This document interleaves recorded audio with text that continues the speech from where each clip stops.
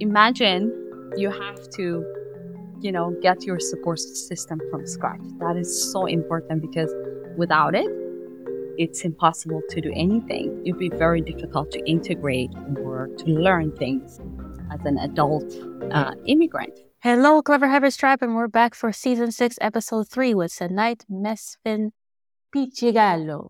I'm really looking forward to talking to you because this is a book that I need at this point in my life. I've been living in Germany for about 3 years.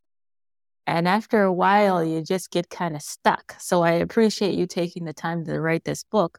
Before we jump into your life story, I just want to go into the definitions a little bit here.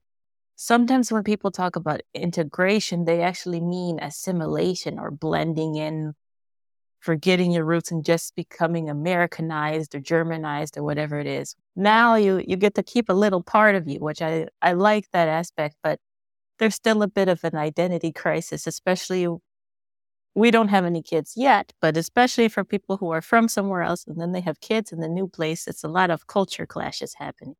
And you actually grew up with this, and moving to the U.S. wasn't your first time being an immigrant. Your parents actually, after Eritrea did the referendum and became its own country, they decided to move back. Even though you looked like everybody else, it was very much a culture shock. So how did that go? Well, not so well. Everything was so quick for me because at that point they decided to tell me also I am not Ethiopian, even though I was born and grew up there. And the reason for that is not because my parents were horrible people, but because it was not safe for them to tell me. If somehow they told me and I was careless and talked about it, they would end up, in jail. I didn't even give it a chance. Everything was wrong. Everything. Everything that I saw did not make sense to me. And I actually perceived that to be the truth. Okay, this is my life now. I'm miserable and I don't know what to do. I started making friends, kids like me. I was not a kid, like a teenager who came to Eritrea the way I did. Apparently, there were many parents that felt like they needed to move back to Eritrea. We can wallow in our misery, can talk about the challenges, and we can make the local kids wrong. That was my experience, the shock. It lasted about 5 years. I was resisting every urge not to be part of the culture. I was lucky that I could understand, Tigrinya, because my mom continued to talk to us in Tigrinya at home. I didn't speak perfectly. I had an accent, but I did understand. But some of my friends could not even understand a word. They had to learn the language from scratch. So that was really, really difficult.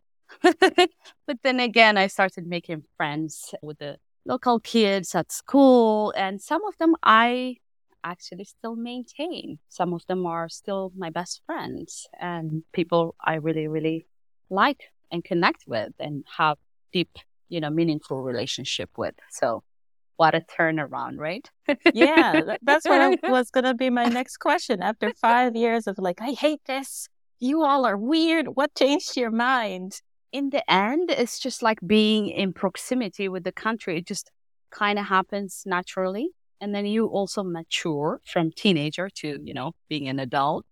But also there are moments that you cannot avoid the locals at all. So because we are in the same classroom, and then you would get to know them without really being close to them. Somehow connections were made and, slowly developed to be friendships.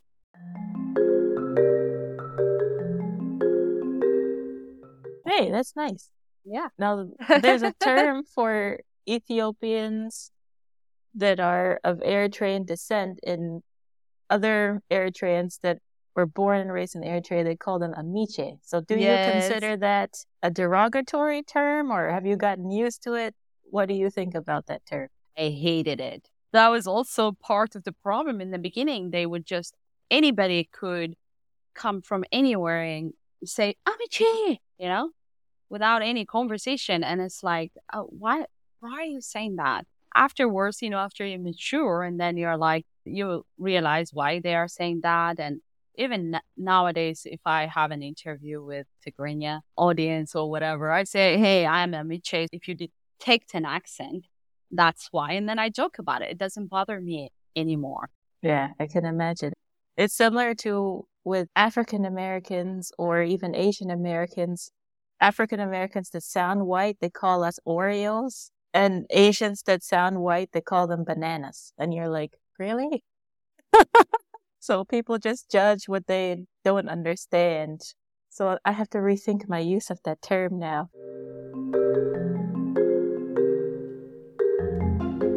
I learned in English. I graduated from university in English. I taught English as a second language in China for 2 years.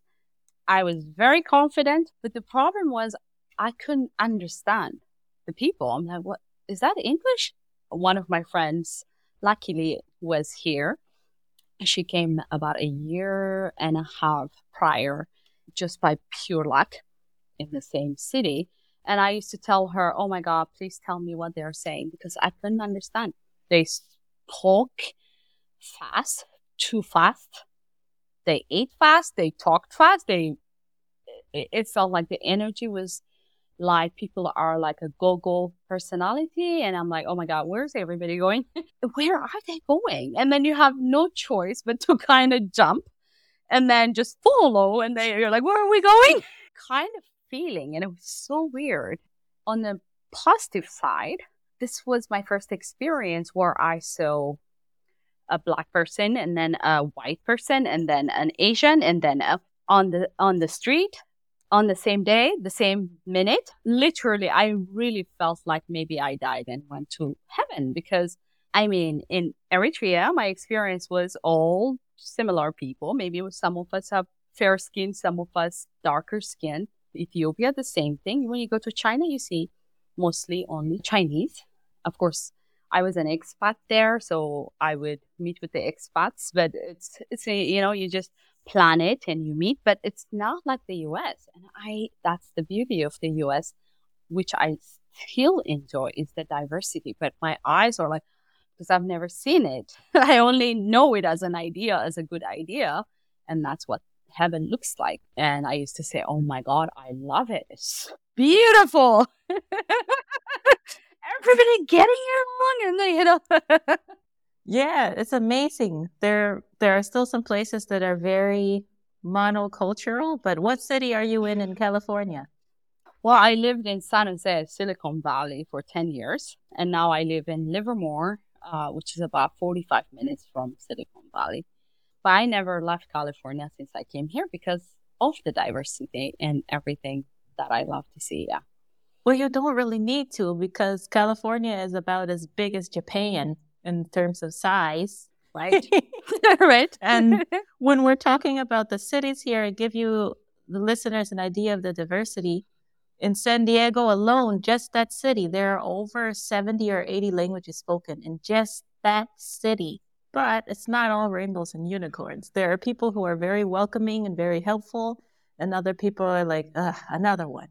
So sometimes it's people you wouldn't expect.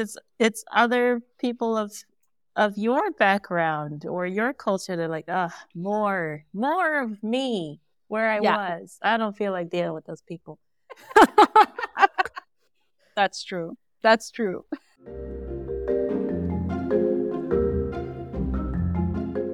There's a thing that I hear a lot in the media of Black versus African. So for me, it feels like the same thing.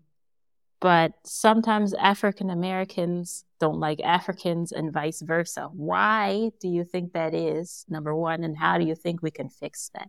Let me take you back. Like, for example, in China, where you see all day long Chinese, for the eyes, when you see a Black person, it feels like you went home. It's not being racist or anything. You're like, oh my God, I saw somebody who looks like me, right? And then the other person feels the same way. And then you're like, oh my God, which country are you from? And then all of a sudden you're friends. But coming to the US, doing the same thing. Oh, I see Black people. And then you're like trying to connect. There's not that connection there. And I realized that early on. I just continue to try. And then I continue to educate myself because in order to understand others, you have to understand where they come from, what their histories are, or how they perceive life, because it's completely different from mine and from other cultures also. So I continue to learn. I'm actually proud to say I have one or two friends now. We keep nurturing that friendship. It took many, many years and it's still in the process, but people judge quickly. And I'm counting myself like, why can't I make friends with these people or whatever? But it's good to understand the background and make an effort and not giving up and then continuing to understand. Yeah, that's a good method. From my end as an African American, I think part of the problem is what we're told about each other by the media. So African Americans, it's changing a little bit now, but African Americans grow up seeing depictions of Africa as like poverty and famine and drama, but that's only one side of the coin. Then Africans grow up seeing African Americans in movie as thug life, gangsta ghetto, but that's also only one side of the coin. Exactly. I work as a court interpreter, and there was this guy who came to the courthouse. He's new, and then he was shaken, and I'm like, okay, what happened? In his culture or in our culture, if something happens to you or somebody is assaulting you or you're scared, it's okay for you to actually run to the closest house and they'll go in there and ask for help. So he was walking, and then it was in Oakland, African Americans walking by. He was scared because of the thing that we were talking about, because they shoot and they're violent, all these things that we have heard. And he ran to this house, and then it so happened to be a house that are not black. So imagine you being white, knowing what you know about black people, and this guy opened the door. They called the police, and I always say, "Oh my God, thank God they didn't shoot him." It's full of misunderstanding in our head because of the media and things that we see.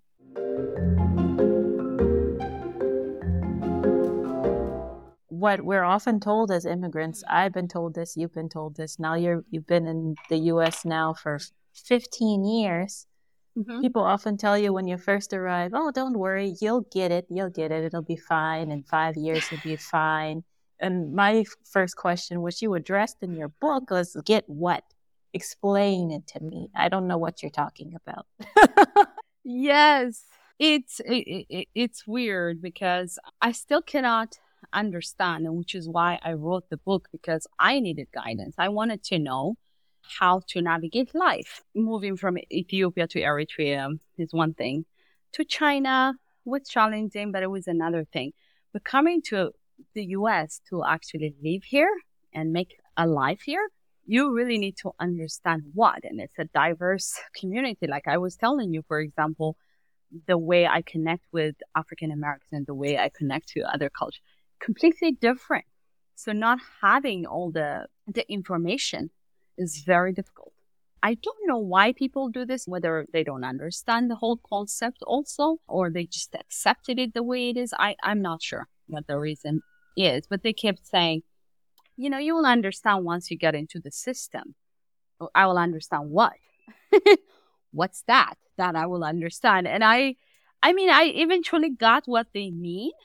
You need to learn a lot of stuff. Like I said, I'm very fascinated about culture. It requires a depth of understanding for you to function. Unless you want to live in your own community and then you learn the language just to do enough, and that's life for you, that's okay. For people who actually want to better themselves, right? That's not a good answer, because you really have to dive in and understand the culture. How can someone facilitate that process? There's only so much you can Google even.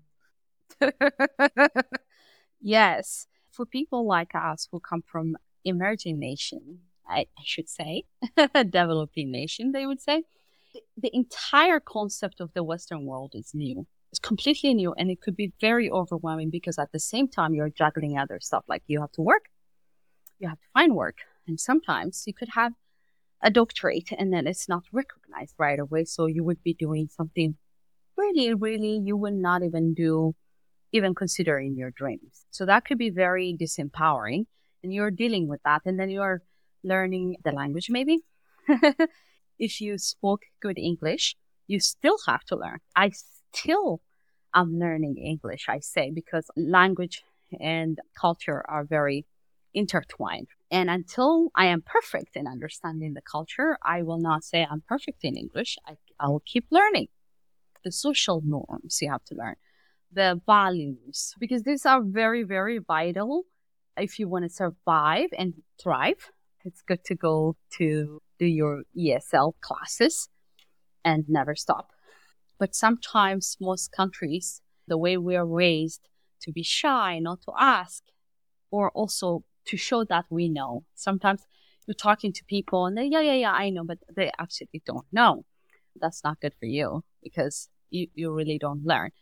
That sometimes could be very difficult because the social worker could be someone from different culture, someone who doesn't look like you. And how can they understand me? How can you build trust? And some people come from a war-torn country and then you come with trauma. So there are so many things that are in the way. You can teach me, but if I am not on the court and playing it, I will not have the experience of it. You have to immerse yourself. You have to make different friends. You have to understand they're also human. You cannot understand they are human until you actually get to know the people and then hear their stories. Yeah, and you asked enough questions to create a whole book about this. The book is called You're in America. Now what? 7 skills to integrate with ease and joy. So just to round out this conversation, from those 7 skills, which one would you say is the most important? Building your support system. Imagine you have to get your support system from scratch. That is so important because without it, it's impossible to do anything. It'd be very difficult to integrate or to learn things as an adult immigrant. I would agree with that one too. Without backup, it's much harder. So Sanait, this book, everyone, is available on Amazon. There's a paperback version and an ebook. Where else can people get in touch with you, Sanait, to maybe interview in another capacity or ask you some questions? Where can they find you online? AnchoringTheNewYou.com. If they go there, I have my website and they can fill out a form and reach out to me. Okay, and we can also find you on LinkedIn too, Sanait Mesfin Pichigalo. Thank you so much for staying with us to the end. For those of you that are immigrating, I hope this makes your journey a little bit easier. For those of you that are helping, I hope it helps you understand what your friends might be going through. As things keep changing in the 2020s, there's going to be more and more immigrants, so we have to learn how to help each other. So this is the end of Season 6, Episode 3. Gabby V for Clever Hybrids, and we'll see you in the next one.